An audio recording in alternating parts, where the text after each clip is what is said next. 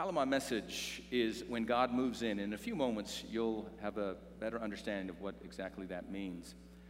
But this past Thursday was the deadliest day for law enforcement officers in our country since 9/11. And I want us to take a moment to honor our fallen heroes and pray for their families, because this occurred in our state, this occurred in our backyard. And so let's pray. Lord, we come before you right now. We know that our country is being ripped and torn apart.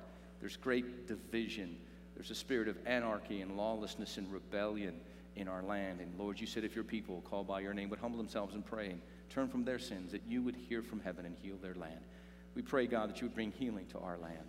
We pray, Lord, for the wives and the children and the parents and the friends who lost these fallen heroes, who stood in the face of a homicidal maniac and defended the very protesters that were there protesting the police.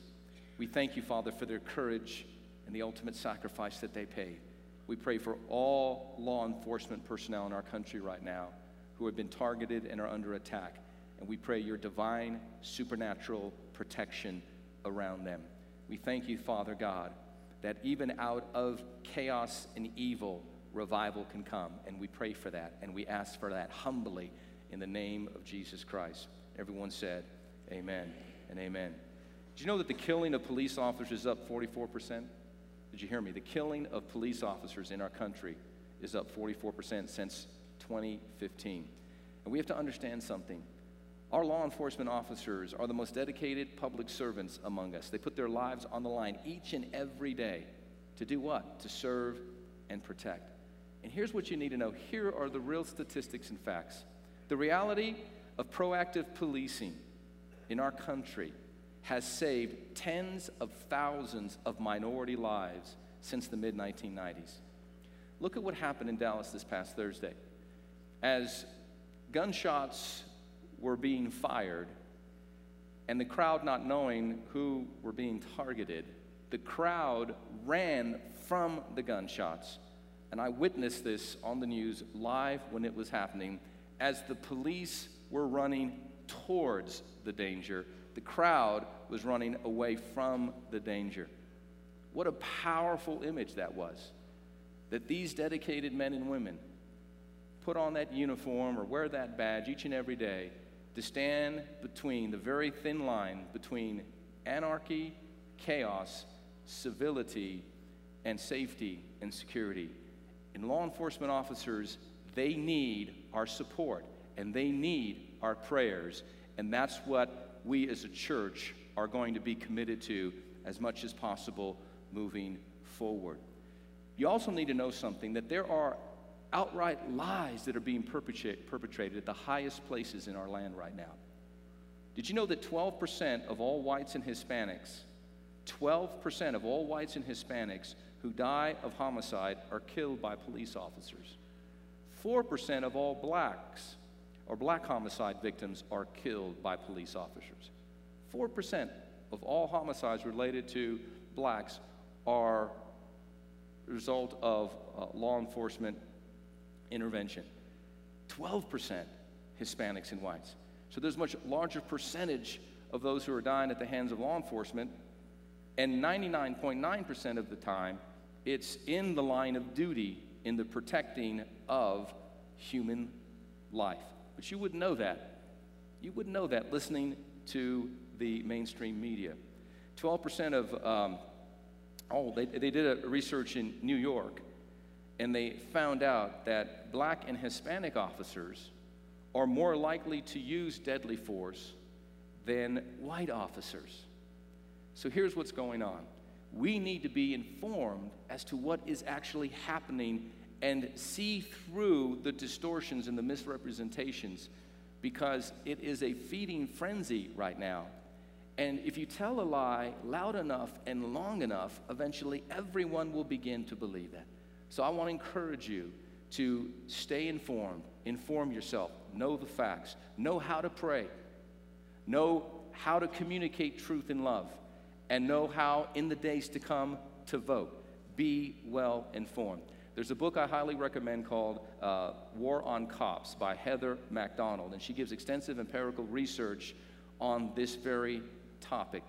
And we know there are times when there is gross negligence and or criminality related to a law enforcement officer using deadly force. Those are very rare instances.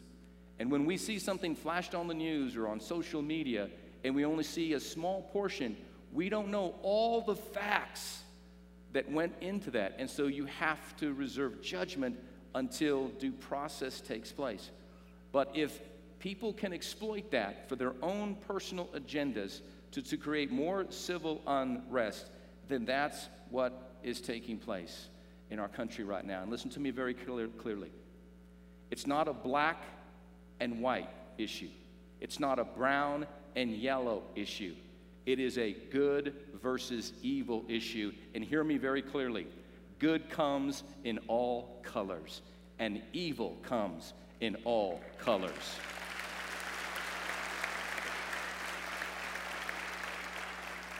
And here's what's at stake. When law and order is not upheld, lawlessness will abound, making it unsafe for all of us. Over 200 people in St. Paul and other places have been arrested over the last 24-hour period. Gunshots have been fired at the police department in San Antonio. The greatest massacre of law enforcement officers since 9/11 just occurred here in Dallas, Texas, this past Thursday. Things are not going to get better. They may get worse. And we need, as God's people, to be on our knees praying and asking God for mercy. Why is that? I believe these are a sign of the times in which we are living. I'm going to read a verse of Scripture to you this morning, and understand the context that this one verse I'm going to read. It's out of 2 Thessalonians chapter 2, where the Apostle Paul is writing to the Christians of Thessalonica, and he's talking about end times. He's talking about the coming of Christ. He's talking about before the true Messiah comes, the Antichrist or the pseudo-false Messiah will come. Even the book of Revelation tells us that one of the horsemen will be a white horse rider, which is a mockery of Jesus Christ. The devil is a counterfeiter of everything that God does. And so when the Antichrist comes on the scene, he will present himself to be a man of peace, but really he'll be a man of war. And so Paul tells us before the Antichrist can come on the scene, there has to be global chaos, global confusion, mass hysteria, and lawlessness must abound. And so in verse 7 of 2 Thessalonians chapter 2, here's what Scripture says. The hidden plan to live without any law is at work now. But it will be secret only until the one who is holding it back is out of the way.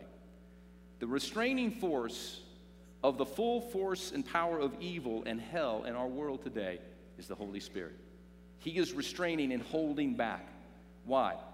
Because these are the last days, and before Christ comes, there's going to be a great revival and a great outpouring of the Spirit of God promised to us in the book of Joel and reinforced in the book of Acts chapter 2, that in the last days God will pour out His Spirit upon all flesh. But before the Antichrist can come on the scene promising peace around the world during the last 7 years of planet Earth, the 7-year tribulation period, the first 3.5 years, the Antichrist comes on the scene and he offers peace, and he offers a peace plan, and people, for the sake of peace, will buy into his lies. So first, there must be chaos and lawlessness must abound. And that's what we are seeing in our country and around the world right now. This lawlessness is driven by Satan and by the forces of darkness. Now, here's what you need to also understand. Jesus wrote 7 letters to 7 churches in the book of Revelation, the last book of the Bible, a book about end times. To one of the churches, the church of Pergamon, he makes this amazing and very radical statement. Look at Revelation chapter 2, verse 13. I am fully aware that you live in the city where Satan's throne is. You see, we think Satan's in hell. He's not. He's not bound in hell. He's not bound in the bottomless pit yet. Satan roams to and fro throughout the whole earth, the book of Job tells us. He's the prince and the power of the air. He is the spirit of the age. He is alive and active in our world today, and he literally resides in a given location. He's not omnipresent like God. He's not an evil equivalent to God. He cannot be in one place and every place at the same time like God can be. But he is in one place, and he has emissaries, he has underlings that are stationed throughout our globe right now. We are engaged, and we have been engaged in a great spiritual warfare and in a great spiritual conflict. And so the Bible is very clear, put on the whole armor of God that you might be able to stand against the wiles of the devil in the book of Ephesians chapter 6. And Paul describes what that spiritual weaponry and that spiritual armor and the weapons of our warfare are not carnal. Our enemies are not flesh and blood, but evil spirits, wicked spirits in high places, principalities and powers that have been set up in our world. Daniel the prophet understood this because in the book of Daniel he was praying about Jerusalem. He was praying about the judgment that they were experiencing in Babylon while he was held captive in Babylon. And as he was praying, spiritual warfare was going on. God sent the answer in the form of an angel to Daniel, but this angel messenger from heaven was withheld for 21 days by the prince of Persia. I believe it's in Daniel chapter 10 that you can read about this story. And what we understand is that there's this spiritual conflict, and the archangel Michael had to come and fight against the prince of Persia to allow this messenger angel from heaven to get to the prophet Daniel to give him the response that God wanted. All that tells us that behind this physical realm and all the physical things that are happening in our world right now, there is a spiritual battle that's raging for the heart and the souls of human beings. God wants your soul because he wants you in heaven. Satan wants your soul because he literally wants to drag you down to hell with him. And so Satan has a throne. And at the time of the writing of this letter, this message to the church at Pergamum, it was in this region, which is now modern-day Turkey. At the center of satanic worship, and yet you've remained loyal to me and refused to deny me even when Antipas, my faithful witness, was martyred among you by Satan's devotees. Satan has followers. Satan has devotees. Satan has individuals that are committed to his mission and his cause and his agenda. But aren't you glad that Jesus has devotees? Jesus has followers that are committed to the mission and the cause of Jesus Christ. And greater is he that's in you than he that's in the world. And God's not given us a spirit of fear, but of power, love, and a sound mind. And when the enemy comes in like a flood, the Spirit of the Lord will raise up a standard against him. And Jesus said, I will build my church, and the gates of hell will not prevail against it. Aren't you glad that you're a part of the indestructible, eternal church of the Lord Jesus Christ? And the body of Christ is not a physical building, although we're thankful for our physical buildings that we can gather in our churches throughout the world and throughout our country. But these could be destroyed tomorrow, God forbid, but they could be destroyed tomorrow, but the church will live on because the church is spiritual, and you and I together, we are the church. Amen. I share this because every city has a spiritual dimension to it. Could have evil entities that reside within those cities, that set up thrones in those cities. Now, let me mention a few cities to you this morning, and what's the first thought, what's the first word that comes to your mind? Granted, in all these cities, God's work is present. In all these cities, there are good people. In all these cities, God loves all these cities and the people in those cities. But there are spiritual strongholds that exist in certain cities and countries and nations around the world. So when I say Las Vegas, you think of what? Sin. I think of lust, okay? So there's like a spirit of lust over Las Vegas, right? When I say New York, I think of greed. When I say Chicago, I think of violence. When I say Miami, you think of beaches, no drugs. There are evil entities that set up shop in these areas. And the spiritual battle and warfare is not just a natural one against criminal elements, right? But a spiritual one. Behind the earthly battles, there are spiritual battles. Now, granted, there are also cities that rate high on the happiness index. For example, in America, the 5 happiest cities in descending order, city number 5, Fort Collins, Colorado, was on that list. Barnstable Town, Massachusetts, number 4. Number 3, Sarasota, Florida. Number 2, Salinas, California. And number 1, Lubbock, Texas. No, not really. They said Naples, Florida, but they didn't come visit Lubbock, so what do they know? You see, cities can become a place where evil and Satan resides, or it can be a place where Christ is exalted, where Christ is uplifted. In the text that we're going to look at, in Acts chapter 8, picking up where we left off from 2 weeks ago, we are going to learn about Philip going to a place called Samaria. Now, you have to understand, Samaria was a place that was despised and hated by the Jews because Samaria, according to the Jews, was filled with half-breeds, half Jew and half something else. And there was great prejudice and great racism by the Jewish people against the Samaritans. But God loved the Samaritans. God loves the Samaritans in our world today. God loves every city in our world today. And Jesus loved the city of Samaria. And in John's Gospel, chapter 4, he told his disciples, we must go through Samaria. And his disciples were probably thinking, why would we want to go through that God-forsaken place? But Jesus had a heart and a love for the people of Samaria. And he went there and he preached, you know the story, he preached to a woman at a well. And she encountered Jesus and rushed back to the village and told everybody, I met the Messiah. And they came out and heard Jesus for themselves, and a great revival broke out. But not everybody, not the entire city was evangelized at that particular time. Now fast forward, now this is the book of Acts, and Philip comes on the scene. And in Acts chapter 8, verse 5, we begin to read, and it says this.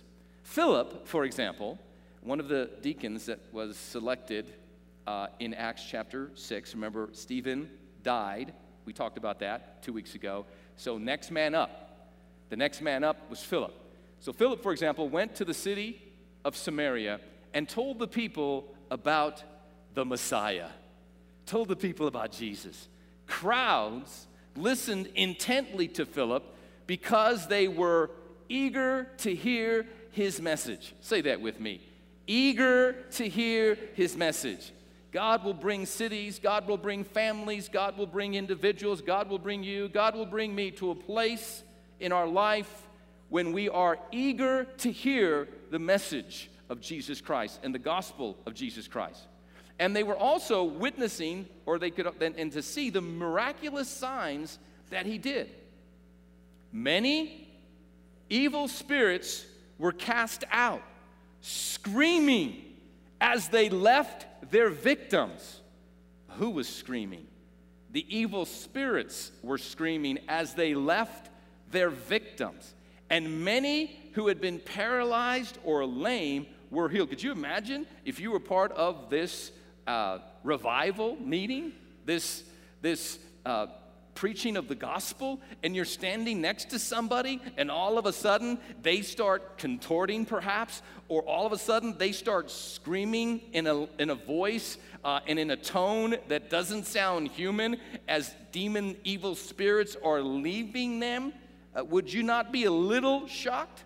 I mean, what if at the end of service today, that's probably not going to happen, but it could happen if anyone happened to be possessed of an evil spirit, and as we preach the power of Christ and the cross of Jesus and the shed blood of Jesus under the power and the unction of the Holy Spirit, and we pray for people to be delivered, all of a sudden demons start coming out of people's lives. Would you think, wow, I sure picked the right Sunday to come to church for the first time?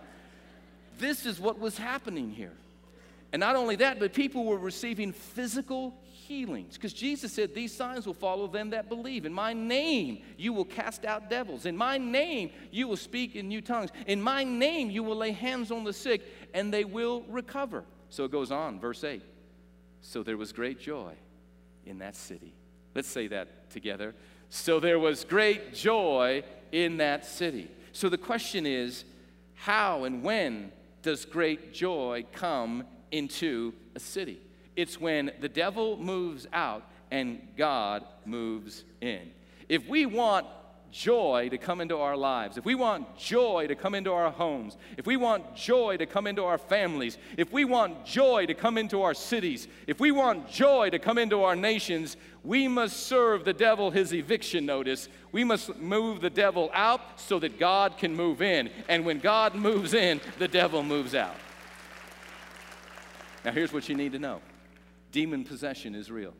I saw in the Washington Post this past week, and I think I have it in the notes for you if you want to jump to that link later on, but demon possession is on the rise in our world. Demon possession is on the rise in our country.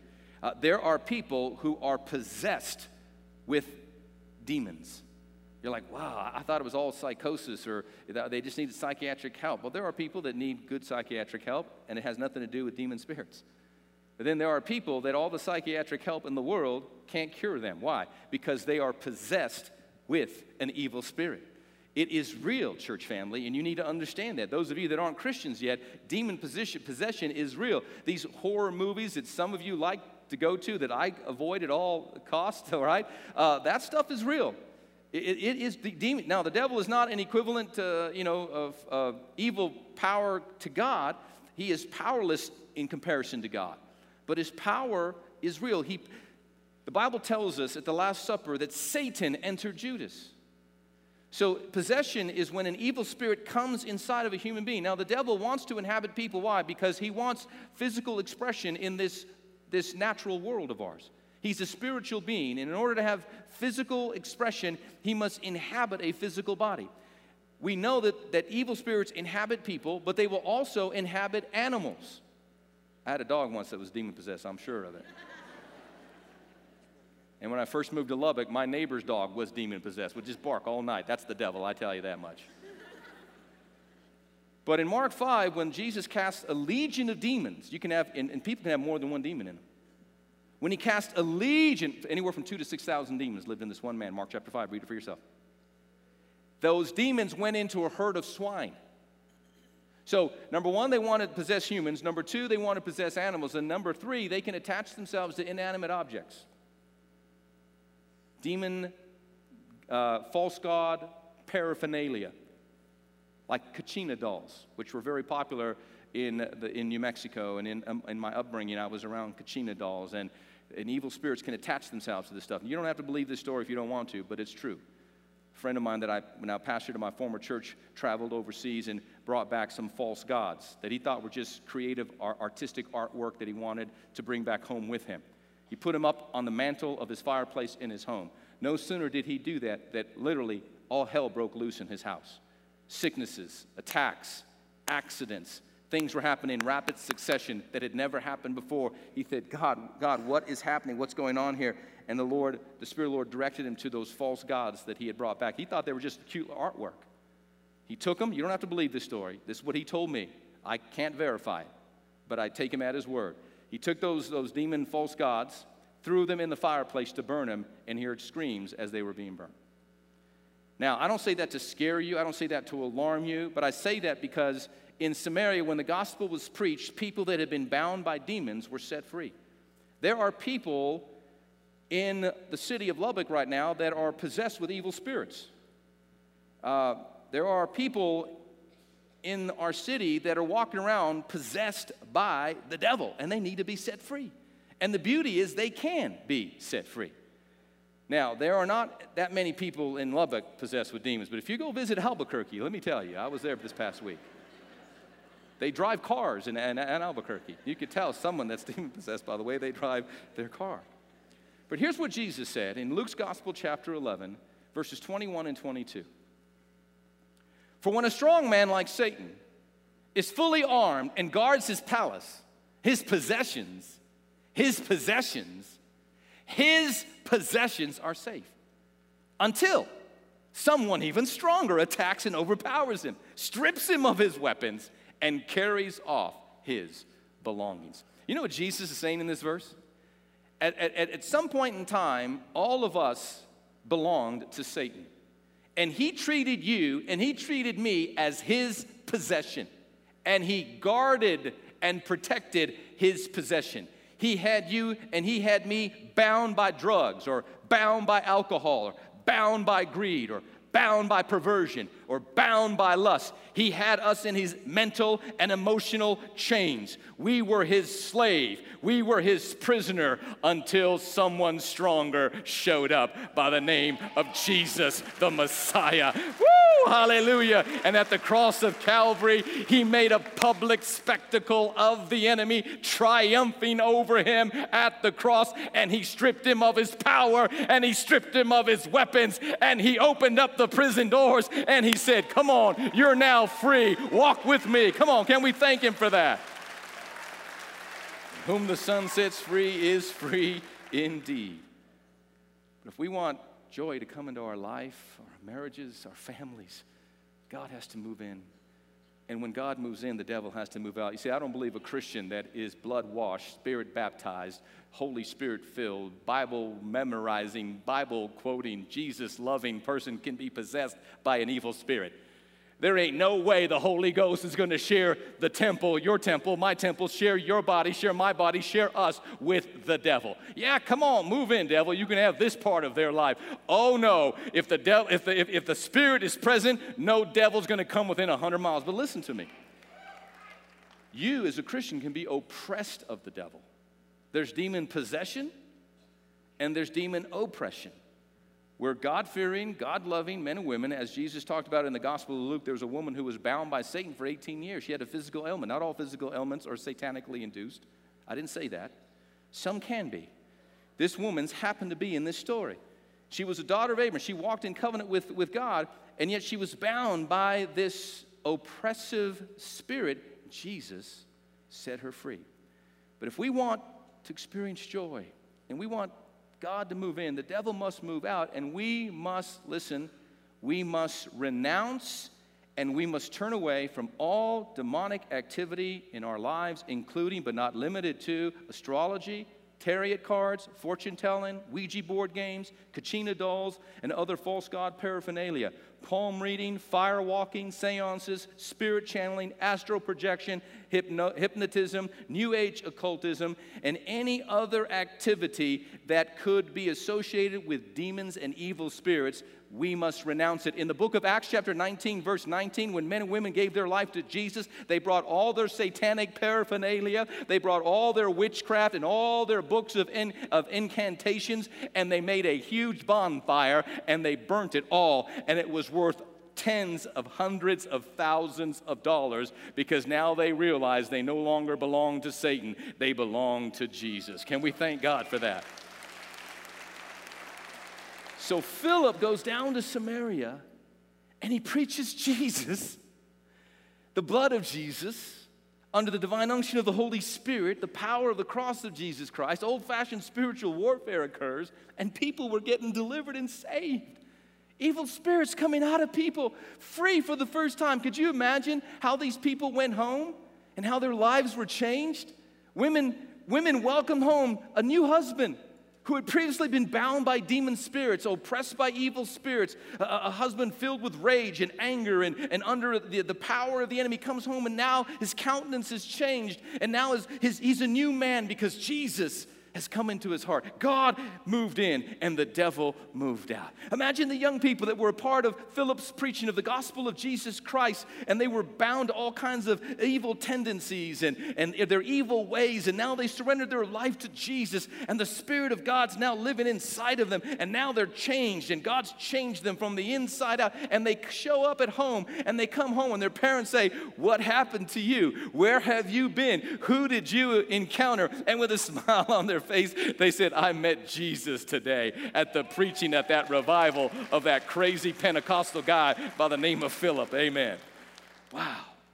The power of God. That's why the Apostle Paul said in Romans 1:16, "I'm not ashamed of the gospel of Jesus Christ." It's the power of God and salvation to everyone who believes. So look at what happens next. In verse 9 of our story, it says, "A man named Simon had been a sorcerer there for many years, amazing the people of Samaria and claiming to be someone great. And everyone from the least to the greatest often spoke of him as the Great One, the power of God. They listened closely to him because for a long time he had astounded them with his magic. He had beguiled them. He had bewitched them. He brought them under a spell with his magic. But now the people believed Philip's message of good news concerning the kingdom of God and the name of Jesus Christ. As a result, many men and women were baptized.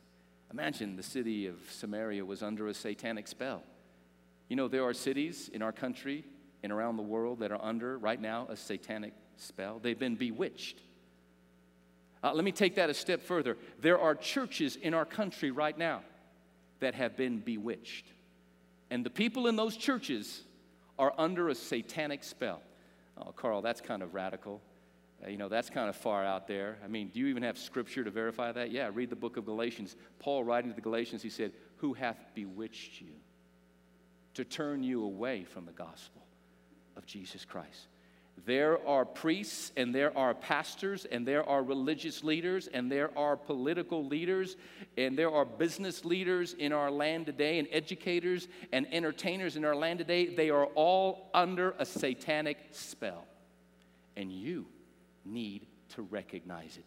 You need to be discerning. You need to perceive it. And you need to make sure that simony is a term that comes from this individual in the Bible called Simon, that you are not under the influence of the spell of Simon, or that simony is not being allowed in your world, in your life, and in your thinking. I want to make sure that not one single person, the sound of my voice, has been bewitched and is under some satanic spell. When I was in Albuquerque this past week, my family celebrating the 4th of July, and I hope yours was enjoyable and safe.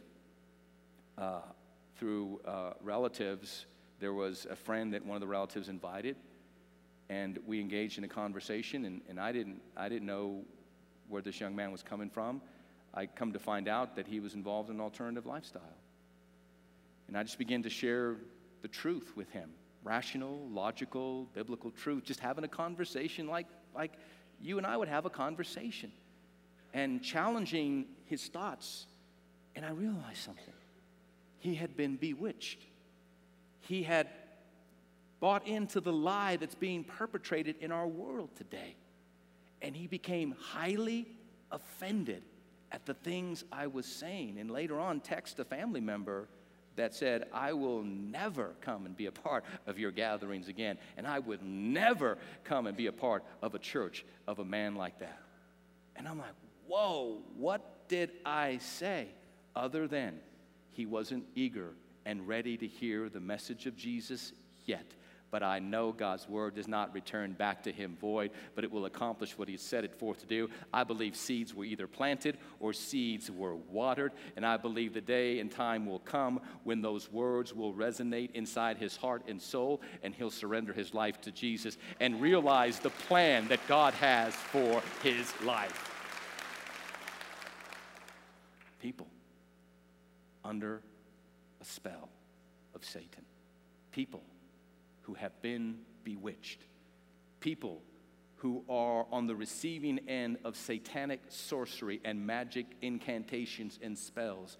And it is as though they're there, they're present, but they're not there.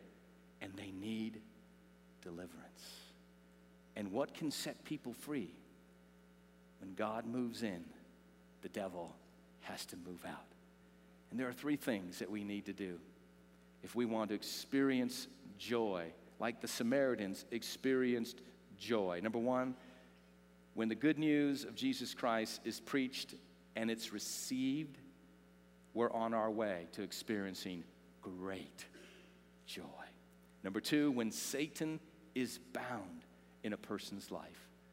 When Jesus and the authority of Jesus is taken over any satanic possession or oppression in someone's life, and they experience freedom, they can come to a place of great joy.